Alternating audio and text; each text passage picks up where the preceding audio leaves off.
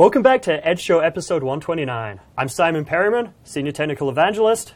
And I'm Simon May, also a Senior Technical Evangelist. Great, that confusing Simon and Simon team again. All right, well, let's jump straight into the news this week. We actually have 5 new courses released on the Microsoft Virtual Academy for our IT pros.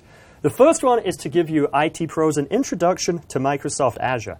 In this course, we basically go through Azure fundamentals. This is led by Bob Tabor, one of our Microsoft MVPs, and he basically talks about the importance of Azure, the business, the tool set, the APIs, and really helping you understand how your organization can best take advantage of this. So a bit of a business decision maker course, but really explaining the benefits to our IT pros. The next course we have is about taking advantage of Linux virtual machines running up in Microsoft Azure. As you may know, we've really tried to embrace the Linux distributions as a first-class citizen running on either Hyper-V or on Microsoft Azure. So this course, presented by one of our fellow evangelists, really kind of takes you through all the best practices about using Linux in the cloud, creating VMs, and then going and managing those VMs, doing things such as adding extensions so that you can monitor them and understand really how performant those VMs are running. Our third course is taking a look at how you upgrade to SQL Server 2014. Now, this basically walks you through all the best practices of taking an existing SQL Server configuration, walk through the planning, walk through the actual upgrade process, and then finally actually validating that this upgrade has worked and that your SQL Server will continue to function. What else do we have? So we've also got a really awesome course on PowerShell and using PowerShell in order to be able to administer Active Directory. Kind of a huge course. There are 9 modules inside of the course, and they go through things like how to work with users and groups, how to query Active Directory for a bunch of data. It also goes through things like cleaning up stale objects inside of your Active Directory, and things that are a little bit more hardcore, like recovery. So really cool course, lots and lots of really awesome information in there. And another course done by one of our colleagues, RDS on Azure. If you've ever wanted to know how to run remote desktop services on top of Azure, then this is the course for you. Inside of it, Andrew McMurray is going to take you through everything you need to know to build RDS inside of Azure IaaS instances. Note though, it's nothing to do with Remote App that we announced last week and released last week. So completely separate thing. This is the idea of being able to build out an RDS farm on top of Azure. Awesome course. Excellent. Well, next announcement I think a lot of people are going to be excited for.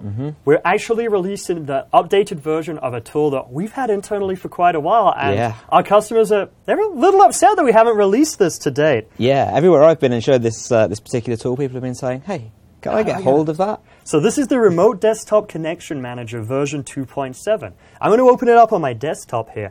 And essentially, this is kind of a management studio for all of your different remote desktop connections. So it allows us to basically create all of our servers in groups. I can connect to a group of servers using the same credentials simultaneously. I can do copy and paste into this as if it's a regular RDP session. And it essentially just simplifies the management of having all of these diverse systems. So if you're managing lots of computers, highly, highly recommend this toolkit. And this is now available as a free download, version 2.7. And one of the cool things is if you hit the Windows key while you're in a remote session, it hits the Windows key in the remote session, which is one of the big things that people have been asking us for. So the guys that work on that tool, we've had it internally for a while. We've been testing it. It's out there. Go download this if you manage lots of connections. Yeah. I highly recommend it. Now tell us about this new Microsoft Azure Hybrid Connection Manager. Yeah, so this Hybrid Connection Manager is kind of cool. If you're using Azure websites or using Azure mobile services, and you've still got some stuff which is running in your on-prem environment, things like a SQL database perhaps, or some other information sources that you need to integrate with, then that's actually where we can go and grab hold of the hybrid connections. And it'll allow you to link up those services, talk to those VNets in the cloud across to your on-prem environment. It's kind of like setting up a VPN, except more at the application level than at the networking level. And it also means that, just like most other connectors inside of Azure, there's very few ports to open. So you need to open 80, you need to open 443, and there's a couple of other very randomly numbered ports that you'll need to open in order to make it work. But once you've done that, it's a programmatic way of being able to link stuff up. Great, and this is a free download that we'll point to as well. Finally, in our partner corner, one of our converged system partners, Nutanix, they're a company that makes basically clusters in a box where you can buy a rack that includes the storage, the networking, the operating system, all pre-installed. they've now released a couple of integration connectors for some of the System Center components, specifically two. The first one they've released are two management packs for System Center Operations Manager. And these two management packs will allow you to monitor different objects. The first is a collection of the physical objects, such as the actual servers, the racks, the fans, that physical hardware.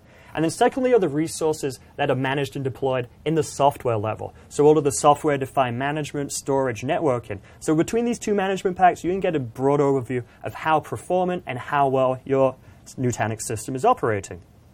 The second release that they've added is an integration point into Virtual Machine Manager. Now, Virtual Machine Manager, the name can be a little misleading, but it actually doesn't just manage the VMs. It also manages the storage that those VMs interact with. And in this case, Nutanix has released a connector for the SMIS protocol.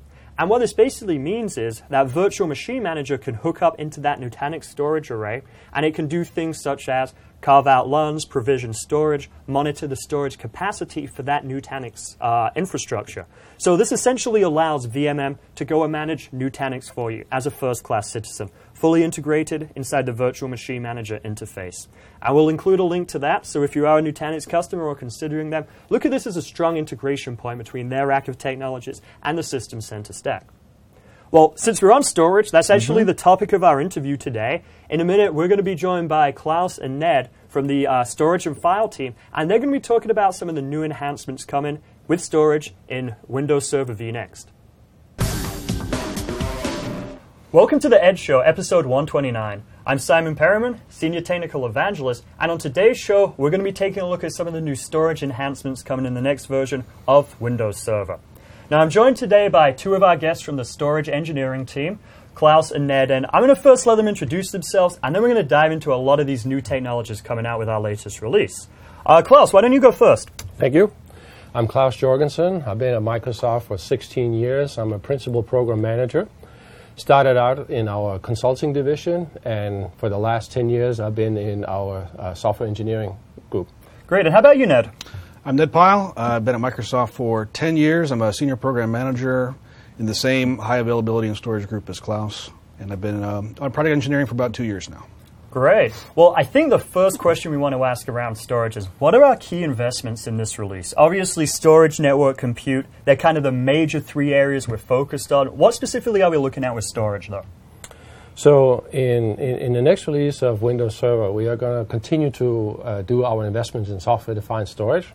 So in the Windows Server 2012 wave, we did a high amount of investment in our SMB3 protocol stack to make it continuously available, to scale it out, to provide aggregated network and support for RDMA, as well as our investments in storage spaces, which allows you to take commodity storage hardware components and create storage pools and virtual disks. Now, in the next release, we are continuing those investments that we're going to talk about in a little bit, about new exciting hardware that we will be embracing, as well as the continued investment in our CSV file system, etc. Great. Now, we mentioned storage spaces. As I understand, that's one of our implementations of software-defined storage. Can you just talk a little bit about why software-defined storage is so important for Microsoft and for our customers? Well, software-defined storage is super important because it allows us to increasingly remove the need for specialty hardware, right? So you can take standard off-the-shelf server hardware and you can build high-availability storage solution as well as high-availability compute solution without the need for traditional the expensive storage arrays, right? It's things like that, yes. So I can go and literally buy commodity disks and create those together, make a pool out of that, and from there we can go and kind of carve it up and use it as we want, right? That is correct. I guess essentially the way I kind of look at it is, if we look at traditional storage arrays, there's a controller, the brain of that, and that's usually provided by one of those storage OEMs. It seems like now Microsoft, we're really providing that controller part, that kind of brain part that does deduplication, tiering, those type of things, right? That is correct. I mean, the magic is in the software. Magic is in the software, that's right. And the software is Windows Server. Okay, great. Well, let's first start by talking about your key area that you've been working on around storage spaces, shared nothing. Now, a little bit of a tongue twister. I think we're still going to kind of work on our final release terminology. But at a high level, what is this whole concept of shared nothing with our storage spaces? Well, to explain that, it's probably good to speak about what it is that we do today, so you can compare. Yeah, how did we get here? Yeah. Yeah. So today, effectively, all of our high availability storage solutions require that every single node that is part of that system can access the storage behind it. It needs access to that data, right? So regardless of where the application runs, it has that single authoritative data source. Okay. And that source could be a traditional, like say, a fiber channel array, but it could also be a SAS JBOD that is connected to all the cluster nodes that are making up the cluster. Right, so there's some physical connectivity that is required from the storage nodes to the actual enclosure that houses the disks. Okay. In the next release, what we will do is we are breaking that, so that consider in these servers they can have disks that are sitting just attached to each of the nodes, or even internal to the server enclosure itself. DAS disks. DAS disks. Okay. And we can basically, similar to how you could with shared storage, we can pool all of those disks into a single pool and then start creating these virtual disks that we will then put up to file shares that will then be consumed by Hyper-V to store virtual hard disks on. So if I'm understanding this right, what you're saying is instead of having that traditional shared storage like a SAN, we could just take the direct attached disks across multiple physical servers, and we can now have a cluster with that. That is correct. So one thing that I used to be on the cluster team, but we did data analysis. It was probably 4 years ago. We were looking at the most common sizes of clusters, and we saw something like 92% of all customers with 3 nodes or smaller. So most of these clusters were really small. Is this kind of an incentive to, be able to make it cheaper for customers to deploy these small clusters? Oh, well, there's multiple things that we gain from this. First of all, typically these type of systems will be less expensive, right? Because you don't have to have that physical connectivity to a typical and more specialized hardware, which usually means it's higher cost. Sure. The other part is that there are storage hardware out there that is inherently not shareable. Say, for example, you have a PCIe flash card that sits in the PCI slot. The PCI slot is not shareable amongst multiple computers. So in order to take advantage of that type of hardware, we need this kind of software to create it as a high availability solution. The other part is that typically these shared connectivity has a significant distance limitation. By going at the cluster level and using networking, we can actually create more distance between the nodes. Say you can place some nodes in one rack and some nodes in another rack in order to build higher available systems. Right, so in case the power to an entire rack goes or the top of rack switch goes, it can still fail over, still available in another rack. Now, is this only designed for clusters? And I guess what I mean is this within a single cluster that this works? Yes, so it's important to say there's a couple of things I want to say about that. So this all works inside a single cluster, right? And that entire cluster has to have a uniform set of nodes, so the same hardware configuration. And the primary use case that we're targeting is storing Hyper-V virtual machine files onto this type of storage. Okay. But similar to what we did in the Windows Server 2012 wave, it will be you have a Hyper-V compute cluster, then you got your network fabric, and then you got your software-defined storage, which is typically what we call a scale-out file server that has the CSVFS file system and the storage behind it. So in essence, the scale-out file server, with all the technologies that makes up that stack, is what we're moving towards being able to support the shared nothing storage hardware. Okay, that makes sense. Now, when you say it works with Hyper-V, does it also work with other applications? Like, could I put a SQL database directly on the bare metal, have that work? Just like in Windows Server 2012, the primary scenario for the scale-out file server is SQL Server as well as Hyper-V. So you can put SQL Server on it as well. But we do not recommend the scale-out file server for any classic file server workloads, like if you have Office documents, etc. Okay. Now, how many nodes in the cluster can this scale up to? So we're going to start out modest.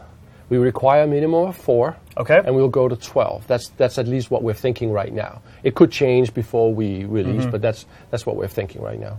Okay. Now, behind the scenes, what technology is actually being used? Because, if you have data that's on direct attached storage on Node 1 crashes, we can't access that data. So what's actually making sure that that data is available on other nodes? So that is a lot of the work is storage spaces.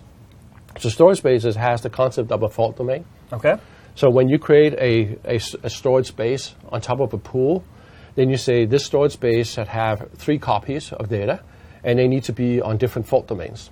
So when you define each of these nodes as a fault domain, and you say you want 3 copies, that means that the copy of data will be on at least 3 nodes. Is it possible to have more fault domains, or is 3 kind of the current scope of this? Well, 3, if you go beyond 3, it typically gets to be cost prohibitive in terms of the storage consumed because of the number of copies, the number of raw storage you're consuming using that. Makes sense. Now, how would you define a fault domain? Would that be like the rack, as an example, or a site? Like, what's your recommendation for that? So storage spaces as it exists in Windows Server 2012 supports a disk and an enclosure as a fault domain. With this, we're requiring that you use the node as a fault domain, and the node includes everything that is in that node, whether it's in an enclosure or internal to the disk. Sorry, it's internal to the server. Okay, sounds good. Now, you mentioned earlier that the nodes have to have the same hardware. How identical does it need to be? Does it just need to pass the cluster validation test, or does it really need to be identical throughout the stack? So from the hardware point of view, we're still working through the details, so it's a little early to talk about that. But we do want to make sure that we are making good experiences for customers. Mm-hmm. So we're probably going to be a little cautious around what exact hardware we're going to go out, at least to begin with. And we do expect that the hardware in each node will be the same, so that you have the same number of SSD devices, the same number of HDD devices, etc., across each node. Now, within a single node, a lot of servers for their boot OS disk, it's pretty small for the direct attached storage. Could they have, let's say, 3 different direct attached storage disks on each node, pool that within the first node, and then have that pool replicate? I guess my question is, if you have a small size in your DAS disk, can you have multiple DAS disks for that local node? You can certainly have multiple DAS disks in each node, certainly. But the pool will be across all DAS disks, across all nodes. Okay. So there shouldn't be any limitations. It's not like you have to have only one large disk on node 1, the same large disk on node 2. Okay. We expect that you could have up to 20 hard drives, whether they're SSDs or HDDs, in each node. Uh-huh.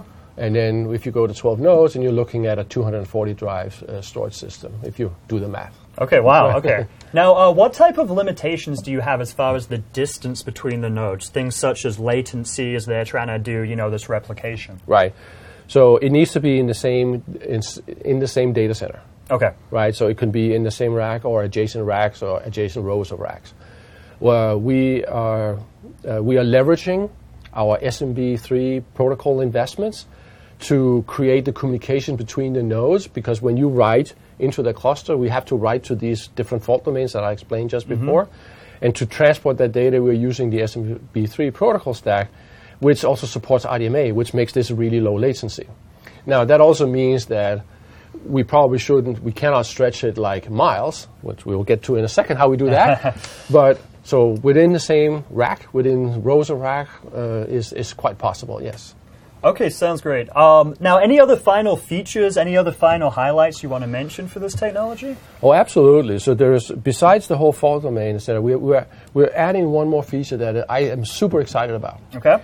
So consider the scenario where you start out with 4 nodes, and you got everything laid out, it's all working beautifully, but now you're either running out of performance or capacity. What you naturally want to do is just add 1 or 2 more nodes. When you do that, you're adding 2 nodes, and it all has just available storage. Mm-hmm. They're not being consumed at this point. Mm-hmm. But what we are adding here is the ability we call rebalance.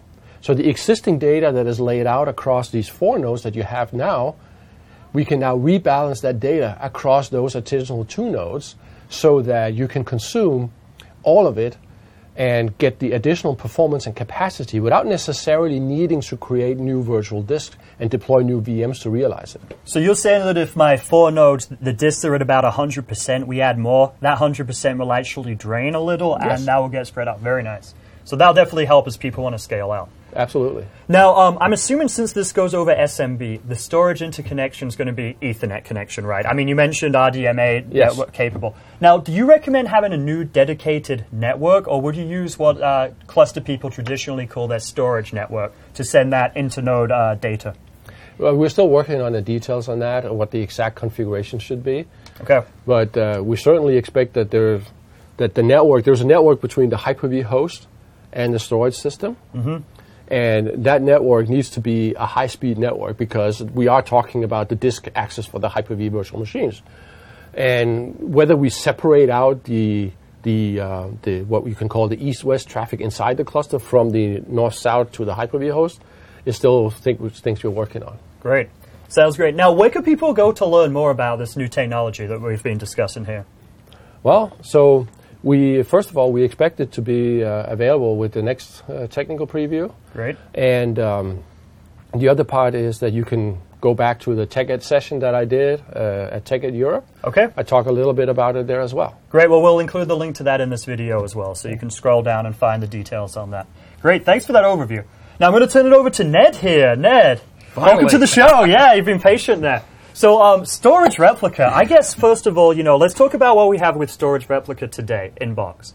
Now, in box, we have this concept of Hyper-V replica, right? Yes. This is what we call asynchronous replica. So what will happen is you take that virtual hard disk, and every 30 seconds, 5 minutes, or 15 minutes, we copy that virtual hard disk over to a different location. Right.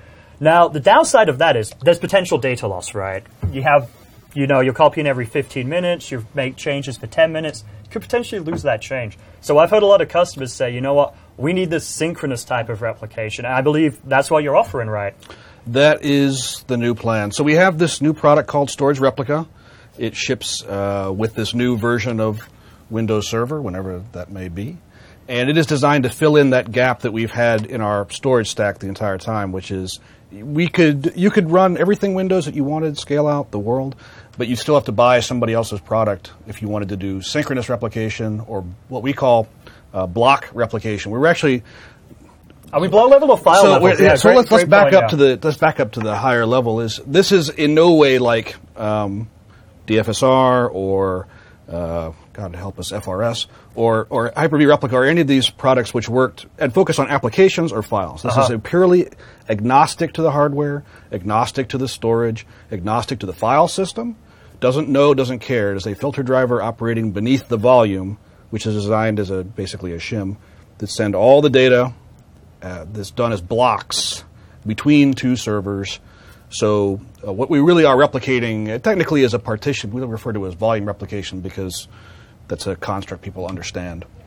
And we don't care what you're doing on it. So from a workload perspective, if you were running Hyper-V VMs on there, or if you were running some kind of application, if you're running a file server, that's fine. We honestly don't know what you're doing. We don't care. To us, it's just I/O. Is everything supported then? Any type of workload? So when it comes to support, the question is, what do we want to actually get away with not only supporting, but also being safe for you to run? Because there's risks. I mean, we're doing something which is completely agnostic.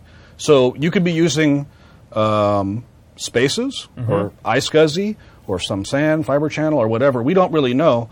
And we really kind of want your vendor of the applications that are being replicated to make calls about which things they prefer that you do and do not replicate. Because some applications, like, for example, Microsoft Exchange, they have very strict guidelines about how you might use replication. They want you to really use DAG, really use DAG, and other stuff they're not too keen on. So that might be an example of one that might not play. We just don't know yet. It's still early. Now, I mean, a common question I get is, why can't I use DFS replication for any type of replication service? So I actually own that feature as well. I own all replication within Windows Server except for Hyper-V Replica. It is a file level, and it operates based on the idea that you've done with the file. So I write a file, right? It's closed, and then very lazily, I mean, it could be quite a while, we will ship that file somewhere else, which is great. It's very granular, and it works tremendously well for user, I/O type stuff, user Office files. Really, this storage replica feature is designed for the infrastructure itself. Yeah. I guess an example where that might be broken is if you have like a Hyper-V virtual machine, the VHD file stays open a long, long time. It'll never close. SQL database won't close. Yeah. That means it's never going to replicate. So you don't have never that replicate. It would never have a chance to replicate it, even if it got done and closed for. Those files are also usually enormously large. So even if you did close them down, it might take hours for them to replicate. And this is not designed for those workloads. It's designed from a day when you had networks that were very constrained, and it was designed to work really well on bad networks. It's sort of artificially slow on good networks. Right. Now, Klaus, he kind of really talked more about a high availability solution. I'd kind of place yours more into the disaster recovery. Can you maybe articulate, like, what would be the difference between this, inbox single cluster replication versus what you're now providing with this, larger scale replication? Yeah, that's the idea is what we can do scenario-wise with storage replica is replicate a server to a server. Two standalone servers. They're unrelated to each other except they happen to belong in the same AD forest. Okay. We can replicate two clusters that are totally unrelated, or we can do a new capability which Windows has never had natively, which is to form what's called a stretch cluster or a multi-site cluster. So we've actually written additional cluster functionality so that it's aware of us. Mm-hmm. And we can take an asymmetric cluster and put in two different sites, so not within the data center, but between buildings on a campus or across a metropolitan network. We would call it the across-the-river configuration. We sometimes say from New York or Manhattan to New Jersey. Common case, yep. Yes, the common case. Financial guys, right. Yep. They love to hear that. And the idea there is every I.O. is happening really on both servers simultaneously. And so when a cluster loses all the nodes in one site, you simply fail over normally to other nodes in the other site. So it still behaves exactly like a normal failover cluster. It just has two sets of shared storage, not one big, shared for all of them, or not one, shared nothing for all of them. Getting nice and confusing now. Sure. Now, I just want to clarify one point you made there. You said that we have not natively supported stretch clustering before, because we have had that capability, but we had to depend on the third-party replication vendors. So it was kind of that same model with multiple nodes, single clusters, different locations. Yes. But now we're providing that inbox replication. Absolutely. Piece. Great. Now, can you kind of talk a little more about the requirements? Like, what type of file systems, what type of volumes? Like, what's kind of the scope of our replication? So it's pretty straightforward. We don't care what your file system is. I don't actually know what your file system is. NEFS, REFS. NTFS, RFS are the ones that we will obviously want to support and understand. But if you were to put, ZFS on there, I wouldn't actually know. Okay. It's just blocks of data to me. Now we have a log path where we actually do all the magic happens in a regular file system volume elsewhere, and that actually is NTFS or REFS. As far as the size, the amount of data, really we don't care about the size of your data. We care about the number of IOs you're writing. So if you have 100 terabytes blank disk, I have to replicate blank disk. If you've got 1 gigabyte disk and you're writing incredible amounts of IOs to it all the time, it might end up being just as much as me replicating a very large disk. The size of it doesn't matter to me. It's just the work. And you're actually replicating the deltas, right? The changes. You're not replicating the entire file every time. Yeah, so we don't know what the file is. We're doing something called block aggregation. So you're writing a bunch of write IOs, just telling your application's storing stuff to the disk. And as it's on its way to the disk, we're taking it and bundling up all those IOs and sending them, again, using SMB3 as our transport. So we're reusing that protocol again to become a really fast pipeline for us between servers. And we can use RDMA. We can use regular Ethernet networks. We get that for free, basically. Now, when I want to go and set this up, what is kind of the scope that I would select? Am I selecting a file, a folder, a volume, a disk? Kind of what's the level of replication that I'm configuring? It depends. If you're using a standalone server, you're really configuring. Well, you're always configuring at the volume level. Okay.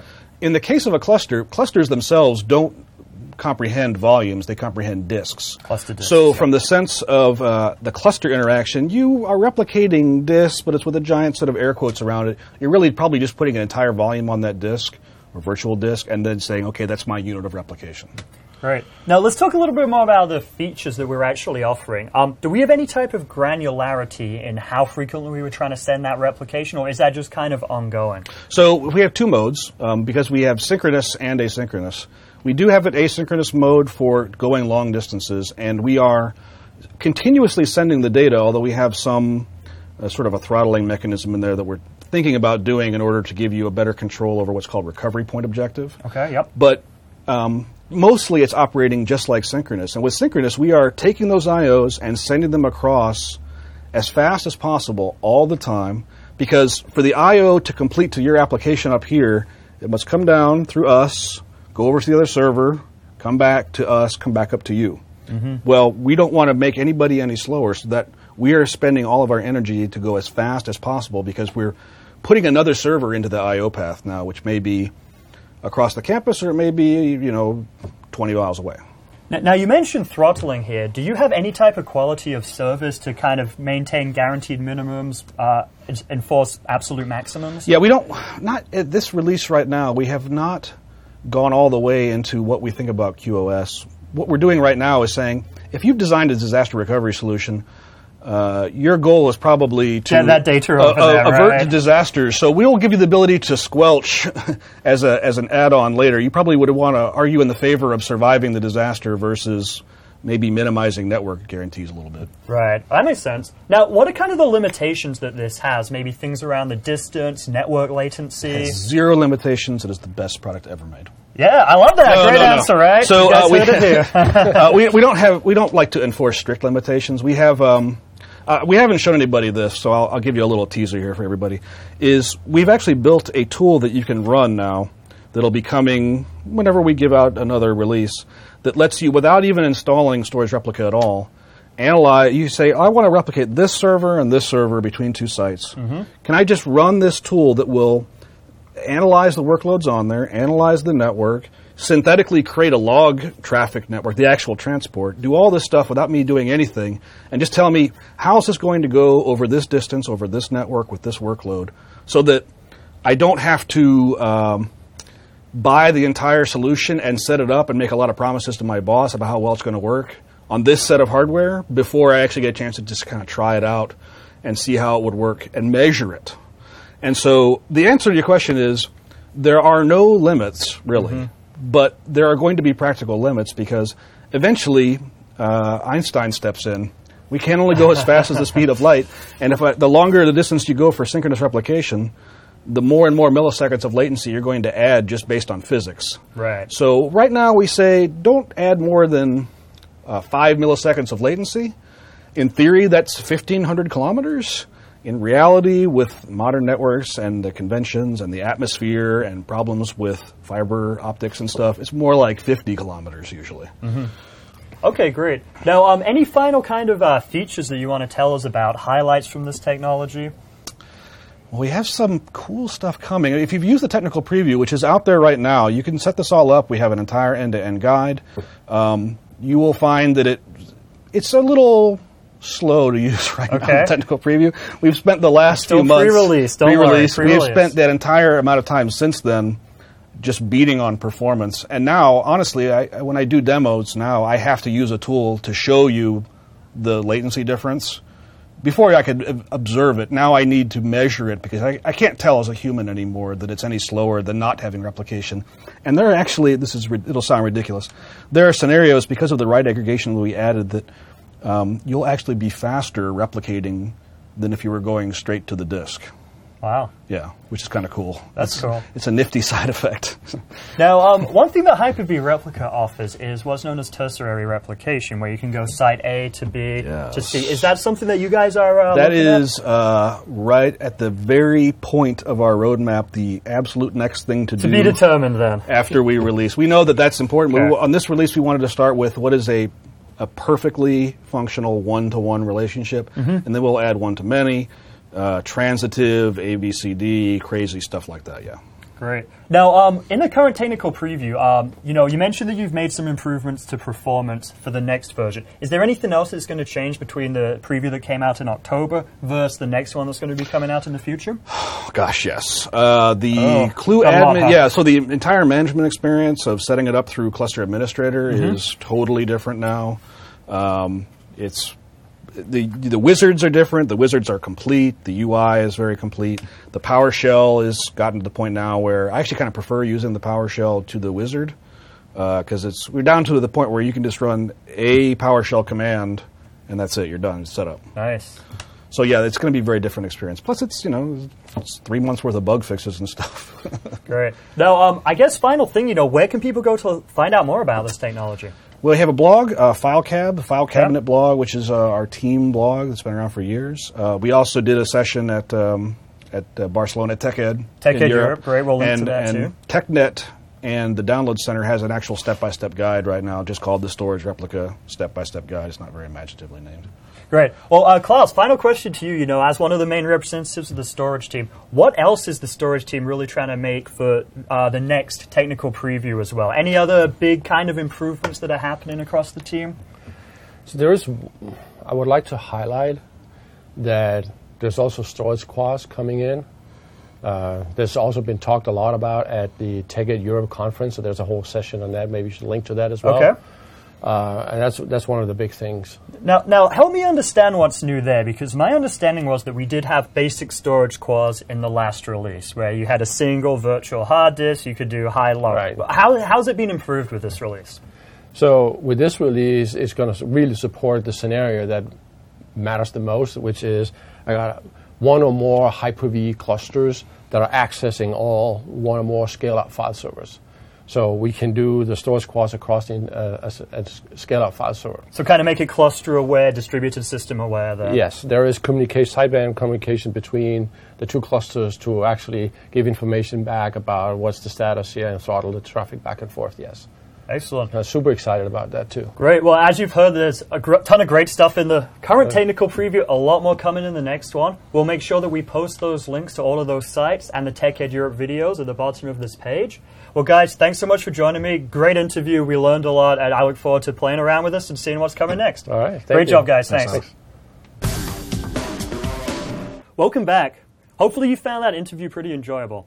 What did you kind of find out of that? The one thing that I've always noticed about Ned, every time I've seen him on video, he's always wearing an awesome T-shirt. Always the awesome T-shirt. That should be your highlight. That's the key takeaway. Ned wears awesome T-shirts. Yeah. Well, hopefully some of the storage management improvements are kind of cool too. Yeah, I think some of the stretch cluster stuff, that's pretty cool. Very nice. Well, thanks for joining us on the show. As always, we want to interact with you, find out what you want to hear about next. So feel free to tweet us at Simon Perriman, at SciMonster, or at TNEdge. Post comments at the bottom of this page, join our Facebook page, send us a message because we'd love to hear from you. And we'll be back next week with episode 130. See you next time.